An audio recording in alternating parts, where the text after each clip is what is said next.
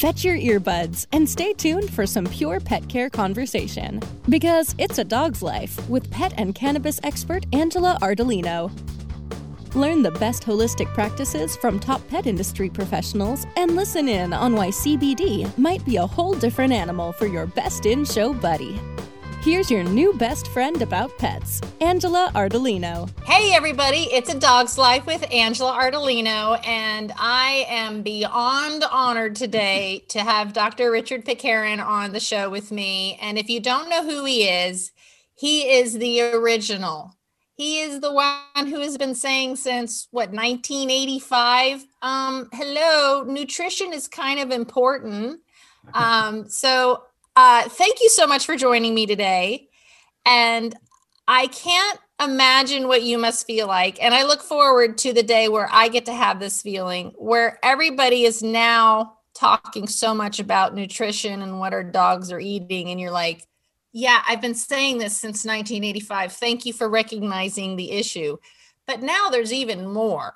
But first, tell everybody about your journey, about, where you've come from. You've done so much. Not only is this a homeopathic vet that said, wait a minute, there's so much more we could do. He took the time to research, prove what he knew to be true about nutrition without anybody's help.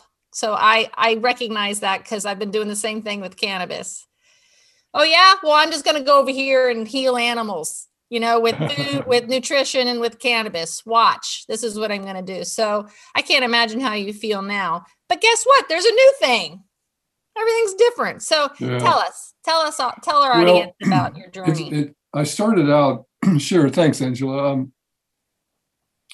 I had gone through veterinary school and graduated in 1965 at school in Davis, California.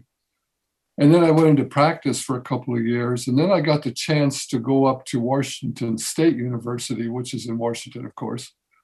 And I was on the faculty there. For a year, I taught public health and epidemiology, believe it or not. Awesome. Yeah, so I learned a lot about epidemics at that time, preparing talks and lectures and for the students and all that stuff.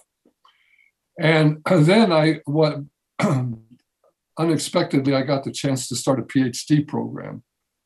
And at that time, it was a good opportunity because I actually got a small salary. Woohoo! Yeah, so I was able to live on it. And I did that for about 6 years and got my PhD in microbiology.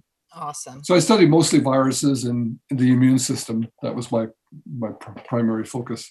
Awesome. So the reason I mention that particularly is as I was doing my study and research of the immune system, which is what really fascinated me and how I did my PhD thesis on, was, let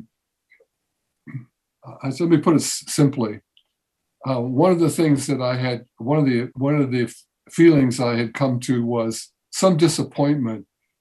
And what I had learned in school wasn't always that effective in treatment. I was looking for something that would improve that.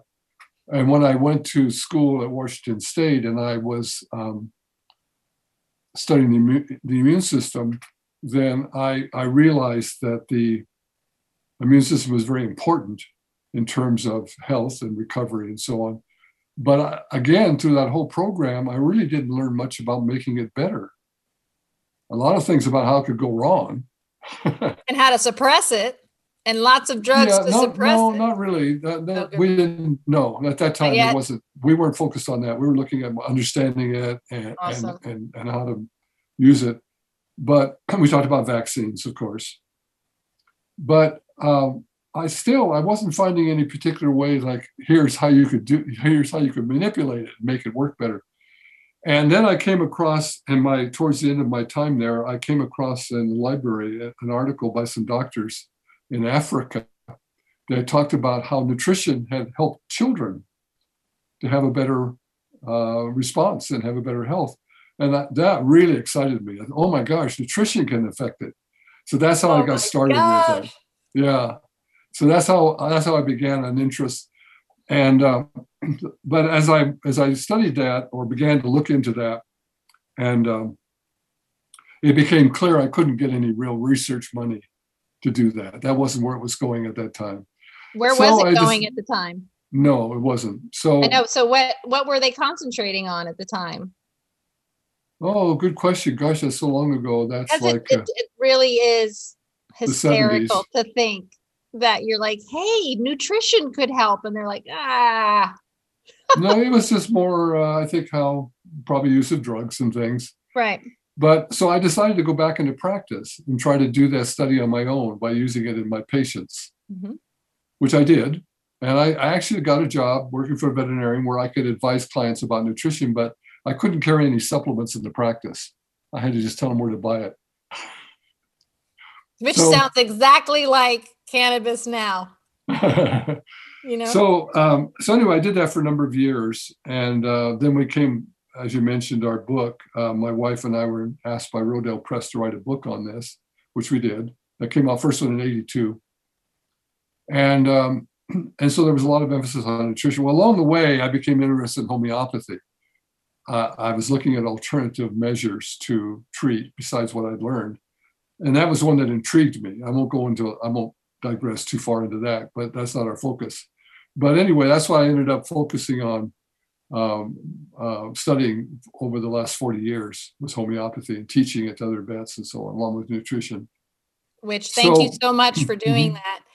And I mean, I want our listeners to understand that most of our listeners are now just discovering raw feeding and fresh food and nutrition and treating their animals with whole plant medicines and whole foods.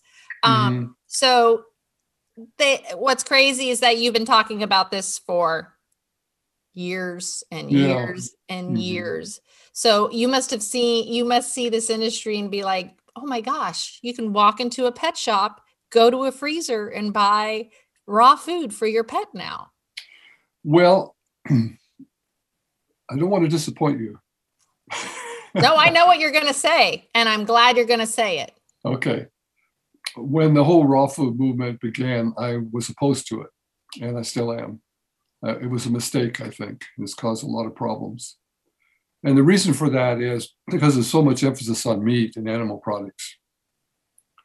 Because what I had learned as I went along and studied nutrition and studied all the other factors I mentioned, I gradually become aware of the problem of contamination of food.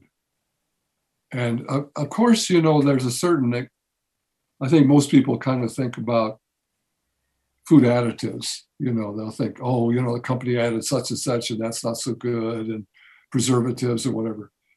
But it went way beyond that, way beyond it. And unfortunately, it's increasing every year. I'm sure my listeners have heard about, but about the Hill Science Diet recall because there was peanut barbital in the food. Well, yes, and that wasn't just that company, I'm sure. See, the thing is, and people don't even know. So I go, okay, I want you to think about how that got in that food, and they don't understand. So you have to go. They are using diseased animals that have been put down in your dog food. Like they can't even believe it. Or pick up your dog, go get your bag of dog food and read me the ingredients. And I get to stop them at the 5th ingredient and go, does any of that sound like food? Because it's not. No. Have you talked before in other presentations? Have you talked about how pet food is put together from 4D and that kind of thing? Yeah. Yeah, we are. I'm a cannabis person, but I am all about fresh, real food, feeding them. The raw food companies that we recommend, I've personally been to their organic farms that the Amish run. So I don't even eat meat myself. So it's very important to me how the animals live and how they're treated, which I know that's something for you also, which we're gonna go to a break. But when we come back, I want to talk more about it because nobody talks about this, and you are, and I'm very happy. Talk about how they're treated, or about how they're treated, what we're feeding them, and to me. Should we talk more about the chemicals in food? Yeah, okay, absolutely. You know why? Because now you make me not look like I'm a crazy person when I sit here and talk about it. Because I tell everybody when I made the change is when I realized how our animals are treated, what they're exposed to, how they're fed. Nothing is natural. So we're going to come right back. Talk about getting out of the asylum when we come back. All right. It's a Dog's Life. We'll be back once we take our sponsors out for a short walk.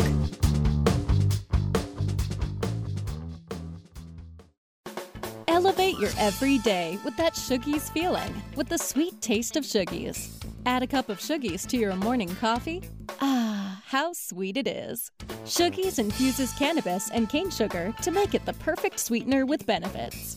Make your happy hour happier with a dunk of Shuggies in your drink. Order your Shuggies now at shoogies.com or find it in dispensaries throughout California. Whenever you crave a little sweet, pick up Shuggies, the sweet, sweet take-anywhere treat. Stop barking up the wrong tree. We're back with more of It's a Dog's Life with Angela Ardolino, only on Cannabis Radio. All right, we are back, and I'm here with Dr. Richard Pitcairn, and we're talking about eating the meats. First of all, our factory farm, which I feel like I always have to talk about factory farming because there's people who don't believe it exists, which blows my mind. And I'm telling you, it exists. I've seen it, and I have smelt it. I remember I dated a guy who went to, is it University of Texas that's in Lubbock? And landed in Lubbock, got out into the air, and I was like, what the heck is that smell? It smells like death, piss, and shit. And that's what it was. Mm-hmm. Factory farming is disgusting. Yeah. Chickens alone. Why wouldn't we want chickens that are living happy, natural lives? I don't know about you. I don't eat meat, but wouldn't you want to eat a chicken that's living a natural, happy life and not one that's shot up with hormones and antibiotics so that they could be shoved into a cage with 10 others and have their beaks cut off? Why? It's terrible. It is terrible. And it's maybe a way to describe it is it's like a concentration camp. Mm-hmm. I worked in some, not all of the areas, but I dealt with some feedlots and factory farms to a degree, but mostly during my veterinary school time, 1 year I worked to earn money for tuition. I worked at a chicken farm. Wow. And oh my gosh, these cages that were made, you've seen pictures of them, they're up off the ground so their eggs will roll down to a little shelf there where you pick them up. That was part of my job, was to go down a little tractor and pick up the eggs. And so these cages that were made are not very big, for the chicken. I don't know. I don't remember exact size, but they're not real big. And they were made for a chicken to be in. Unfortunately, that's sad in itself, all its life sitting up there in that cage on a wire mesh, with its poor feet on it. Can't spread its wings, can't do anything. But the standard practice was, as I encountered, was maybe 4 chickens in that cage instead of 1. And then sometimes one would die. And they wouldn't take it out. It just lay down, it just collapsed at the bottom, and that become the carpet. I couldn't believe the stuff I saw. It was just unbelievable. Along with, people go, I don't understand, how the disease gets spread, E. coli, salmonella. Well, guess what? If it's a chicken that you're eating, they just take those cages and stack them up on top of each other, and then they go get processed, and everything just comes down all over the chickens. It's a disgusting thing. It is inhumane. Yeah. It does not serve our environment, our pets, nor us. So I'm always going to talk about it. So thank you for talking about it, people also don't understand that there's also like 80,000 different chemicals in our environment, in our personal care products, in our food, and that's in the human food. You think people care about our dogs? Before we go there, can I make another comment about the animals being treated that way? A lot of people don't really talk about this, but the animals that suffer most of their lives under very bad conditions are not healthy, of course. They're constantly stressed, as well as toxic effects, but I mean emotionally, they're stressed. Mm-hmm. And then when they are taken to the factory to be killed, then they're in a state of fear when they are slaughtered, or they're in a state of fear when they are dying, even though they're supposedly slaughtered, they're not. They're still alive while they're being cut up. Right. That state of fear and the effects on an emotional level is transmitted in the food that people eat from them or animals eat. There's hormones, but there's also, what I'm suggesting is there is also on a more energetic level, the transfer of the fear and suffering. We know that stress and anxiety causes disease. So, mm-hmm. Of course. I've seen animals in my practice, I felt some that were more sensitive than others, and they would get into states of anxiety, and it would change with the change of diet. And I think they were simply picking up from the food, mm-hmm. the fear that's in it. Yep. I agree. So I just point that out because I think that is something people don't really think about, that they are going to be affected by not just the physical condition, but the emotional and energetic state of the food they're eating. And I ask people all the time, would you rather eat a happy, healthy chicken or one shoved in a cage that's lived in stressful and filled with anxiety its whole entire life? And they always answer a happy, healthy one. And I'm like, okay, well, then that's where your money needs to go. Right. And, chicken altogether, I'm like, just keep it up. Dogs don't need it. Don't give it to them. It's in everything. And, so many dogs are sensitive to it and allergic to it. So what do we do? Dogs, we know they're omnivores. Do you think that we can get to a point where there's a healthy vegetarian diet that we could feed our dogs? Well, that was, as you were pointing out earlier on, that's the emphasis of our last edition. There's several factors for that. What we just talked about is one, but it's not the major one for most people, the ethical. Two other factors for my wife and I in emphasizing a plant-based diet for dogs is the health, which we will talk about in a moment, the health consideration. And the other is limited earth resources. They're cutting down the rainforests now to grow soybeans, to feed cattle. The whole process is totally inefficient and it can't be continued. It's just not going to be possible.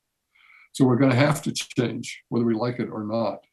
So that's important, the resources part, that we need to stop using animals for food.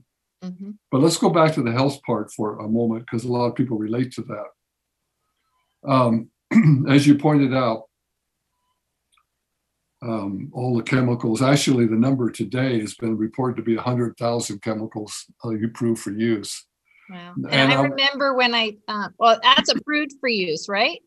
By the government. Right. And I love to tell the story of, you have to understand that if someone puts a chemical in a food or a personal care product or something, and it causes, someone to get sick or die, and a complaint goes to the FDA, it takes a long time for that chemical to get removed from out. And then a lot of times they'll just change that chemical a little bit, and it's the same chemical, but just changed and with a different name. And now we're back.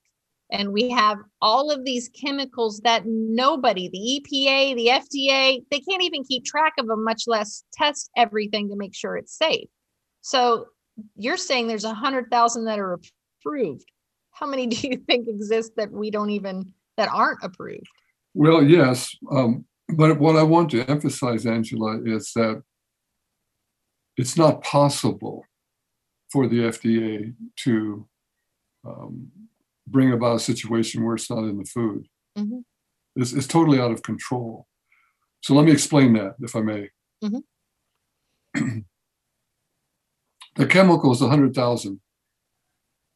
First of all, the reason that they are being used and they're approved is that they have special qualities. Okay. So let's say you have something that's used for cleaning, or you use as to kill insects or something, or medicine, something to treat your yard. It doesn't matter. It's some kind of chemical action. The reason that it's there and listed in this, what we're talking about, and why it was approved, is it's a synthetic chemical. It didn't exist on Earth before. Right. Some scientists put it together and made a new chemical. The advantage being that it acts more effectively than something prior to that. The disadvantage being that there's no natural means to get rid of it. So they accumulate in the environment. Whereas it used to be natural substances would break down from bacteria and other things over eons of time, learned how to deal with these toxic substances from plants or whatever. Right. Our natural, our state of nature doesn't have the ability to get rid of these things. So what happens is they accumulate in the body over time. So the 1,000 chemicals, as far as any kind of health effects, less than 5% have ever been studied for that. Wow. Wow. That means there is no way for them to even detect the chemicals if you don't have a test for it. Right. And if they did, how long would it take to test for 100,000 chemicals? Right?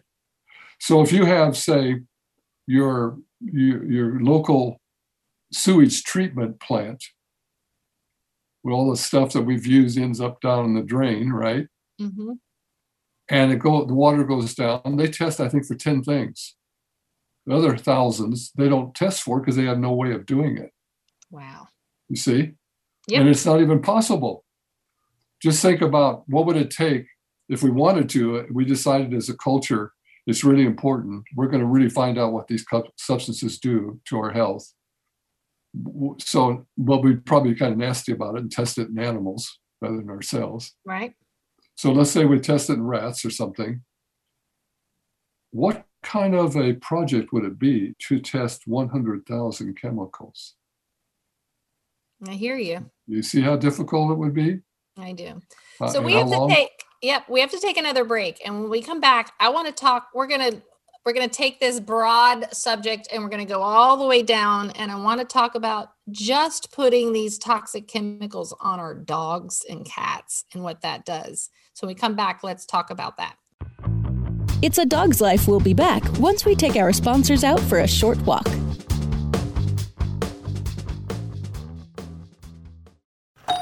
Hey, take a look at this. They're selling smart pots. They have pot that can make you smart? Where is it? Not that kind of pot. Smart pots are the best aeration container to grow your plants. Check this out. This is the original fabric container for faster producing, healthier plants. They're made with a superior fabric that delivers high yields. Plus, smart pots are reusable and sustainable, so you can use them over and over again, no matter if you use them indoor or outdoor. That's very smart, but how good are they for the environment? Smart pots are BPA-free and lead-free, so you'll always be able to ensure a pure, clean grow, and they're 100% made in the U.S. Over 28 million smart pots have already been sold, so it seems like a smart investment. Look for smart pots in close to 2,000 garden centers throughout North America and ask for the original fabric container. Find a store near you or order yours online at smartpots.com.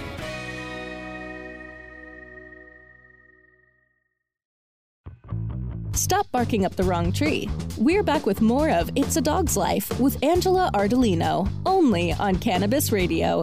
Okay, we are back. I'm here with Dr. Richard Pitcairn, and we're talking about chemicals in our environment and our food and our personal care products. But I want people to understand that all of these things affect us and our pets. You hear me a lot say, beware of the pesticides in your yard, beware of the toxins in your carpet cleaner and your floor cleaners. Don't plug in those air fresheners or spray those air fresheners because they're bad for us, but for our pets, it's going all right into them. And then if you've got a bad diet on top of that, and then worst, you're applying pesticides. You're either feeding them pesticides or applying pesticides to their skin to keep fleas and ticks away, which we know that doesn't have to happen and it's out of control. I'm sure you've gotten to the point where you can almost look at a dog, someone can go, I don't know what's wrong with my dog, send them a picture and you'll be like, oh, I know what's wrong with your dog. Are you using Brevecto? Are you using, and they're always shocked and they're like, well, how do I control it? So it's very interesting. Let's talk just a little bit about that because I really want pet owners to really use common sense. If you're reading something and it says, do not get on your skin, do not touch the dog, do not wash the dog. And then God forbid you reach those side effects, you would never use it. You hug your dog, you love on your dog, those things are being put all over the place. So let's talk a little bit about these unnecessary pesticides we put on our dogs and what effect that has. I have an interesting story about that. I can't remember the name of the product quite some years ago. The very first one that came out that you could put it on the skin of your dog and it would kill fleas, right? For 30 days. I mean? Yep.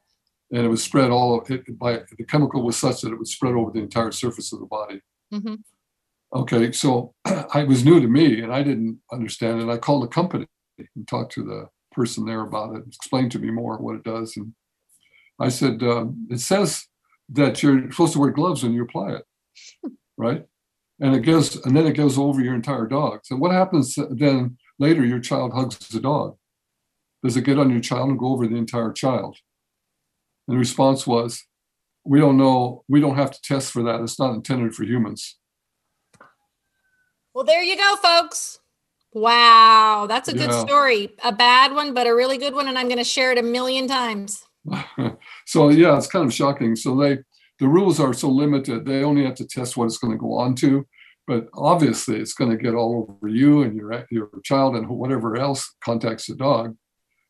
And then what are the health effects? They wouldn't have tested. I don't think they probably would have tested it in dogs very much, maybe in rats or something. But, they're not the same. And so, those kind of chemicals, it's just an unknown. You're putting a poison on them and you don't know what it's going to do really. And I'd say would you agree that most veterinarians, if you go in with a dog that's been treated that way, wouldn't really be looking at that very much, considering that as a toxic, could be why the animal's sick? Nope, they don't. I don't see that they do. They don't pay a lot of attention to it. No, usually they're the one prescribing it. Whatever it is. Well, that too, yeah. But I mean, it just doesn't seem. I mean, now there's, you take one pill and it takes care of everything. Flea, tick, heartworm, everything. That scares me. I don't, but what people need to know is that there's always a natural remedy, and fleas and ticks are terrible. I would go 10 years without anything, and then I have an outbreak. And the worst part about it is that a lot of the meds here in Florida, and I think it's happening in Texas right now, the fleas and ticks don't respond to the pesticide. So now you've put this pesticide in them or on them, and now you still have fleas and ticks. And now you're going to go see your vet and they're going to give you a different pesticide. So now you've got all kinds of a cocktail in there. Now your dog's losing its hair. It has allergies. It's got diarrhea. And then, you're dealing with an old dog and now we've got cancer. That over years and years, they can't get fresh air. They're being, just covered in toxins. So this is something you can do, and it ain't easy, but I found these, the amber collars. Huh? They keep the fleas and ticks completely off from all 10 of my dogs. Oh, what are they made of? Amber, Baltic amber. Wow, that's cool. Because I was like, I'm going to try every natural thing. And first of all, if you have a healthy dog with a healthy immune system, fleas and ticks aren't even attracted to them. But I do have some dogs, like for instance, that the fleas will bite and leave. They don't ever stay on her. You'll never find them, but she's allergic. So she loses hair, becomes pink and whatever. And now this keeps them off. Oh, excellent. Good to know. And again, it's like everything else. It's the natural terpenes in it that keep them away. And then it also gives off a slight electrical charge, and the bugs don't like that easy. So that's cool. Yeah. So I feel like that was my only thing left on what to discover. But yeah, what do you suggest to pet parents for fleas and ticks? Well, I'm not in practice anymore, but when I, would deal with that, I would emphasize nutrition a lot. Good. And then we'd use homeopathy as indicated. Like you were indicating a little bit ago, in nature, fleas and ticks and lice are, their role in life is to affect primarily those that are not healthy, those animals they encounter that are not healthy. That's where they really do well. The real healthy ones might have some on them, but they throw them off pretty easily and don't react so much to it. So it's usually the animals that aren't in very good health. And what we're talking about are reasons for that. The food, chemicals in the food they're eating, excuse me, and the vaccines that they've received that affect their immune system, and they're not functioning real well now in that regard. So these are all factors. Well, it's so nice to hear you talk about the immune system and talk about how you've been looking at the immune system for years and years. You watch it in nature. I watch animals, get picked up by a hawk or an owl and get dropped, and they don't go to the vet. They don't take any antibiotics. They don't take any painkillers. Somehow they're, whether it's their endocannabinoid system that helps all the other systems go, all right, we got a problem, let's deal with this, or what it is. But you think about that. So they have this natural ability to heal themselves. If we take care of that gut microbiome and we take care of their immune system, they will be able to fight off everything from fleas to disease. Sure. And if you want to learn more about that, and thank you so much for doing a 4th edition of your book and updating it. I'm sure it was upsetting, but I'm glad you did it, because we have to. We live in a toxic world, and if we don't want to live in this toxic world, we need to put our money in the right place so that we're not supporting people who are making this world so toxic. Well, could I say more about that? Yeah. Do we have time? Uh-huh. Okay. I want to just add this to about the book. We didn't have time to go into it, but the chemicals that are accumulating in our bodies are not just from the food; they're from the environment, from the air and the soil and the water, and there's hundreds of them. And so there's this thing called food chain. You probably talked about it. Bioaccumulation is another term, where it builds up as you go up. And so animal flesh has the highest levels, toxic levels. And so if you're eating an animal, your dog's eating another animal, it's going to get a pretty good dose of it. Mm-hmm. So I looked at this quite a bit, about how to, you have different ideas like, well, maybe we can use farm-raised, organically raised animals and so on, which probably has lower amounts, but they're not free of it. That's important to know. Right. They're finding these chemicals on wildlife. Okay. They're finding it in babies' umbilical cords. Yeah, and baby that umbilical aren't even cord. Born. Yeah, the babies that have, when they test the blood of newborns from the umbilical cord, they have over 300 chemicals in their bodies now. Well, there's been a test a few years ago, 3 or 4 years ago, in dogs and cats. They found the same thing, even higher levels. I'm sure. So that's a really big factor. So anyway, my way of trying to deal with this, what can I say? There's the only solution I could think of that made any sense at all was to try to keep the dose of these chemicals as low as possible.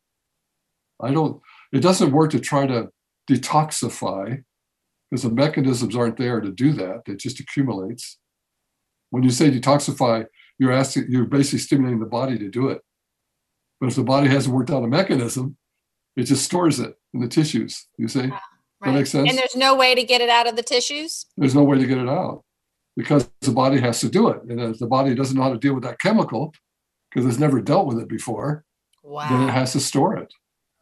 So anyway, I asked the question, what could, if it doesn't work to detoxify them, it doesn't work to give them, it's not enough to give them some kind of a treatment that helps relieve the symptoms because the chemicals are still there, right? Mm-hmm. What do you do? Yeah. So the only thing I could think of was reduce the dose. Have less of it come into your dog. And the only way you can have less of it coming to your dog is not to feed them animal tissue, not feed what meat. Do you feed, what do you feed them instead? You feed them a plant-based recipe. You have one? Oh, in our book. What? So his book is called The Complete Guide to Natural Health. The 4th edition is out right now. You can get it on Amazon. It's an amazing read. I'm so excited that you update it. I love that. I hate when I get a good book and I'm like, wait a minute, but there is something now, or this is old. So I really appreciate that. Also, if you really want to get into homeopathy, here we go. We got another book from Wendy that you helped her out on. Whoops, hit my camera. But thank you so much for taking the time. People can find you, can find your book and your website. Do we have a website? Well, if you're a vet, he's got the Pitcairn Institute of Veterinary Homeopath. Oh my God. Homeopathy.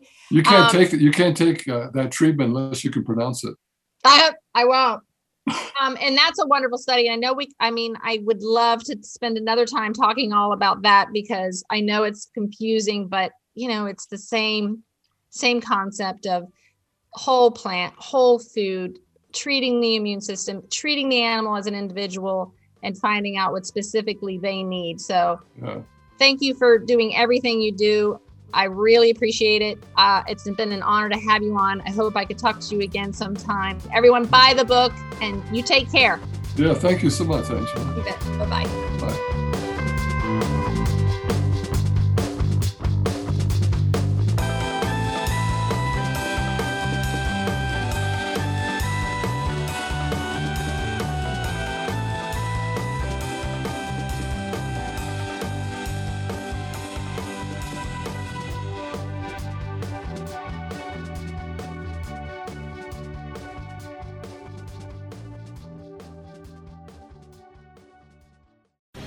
The opinions expressed on this CannabisRadio.com program are those of the guests and hosts and do not necessarily reflect those of the staff and management of CannabisRadio.com. Any rebroadcast, republication, or retransmission of this program without proper consent is prohibited.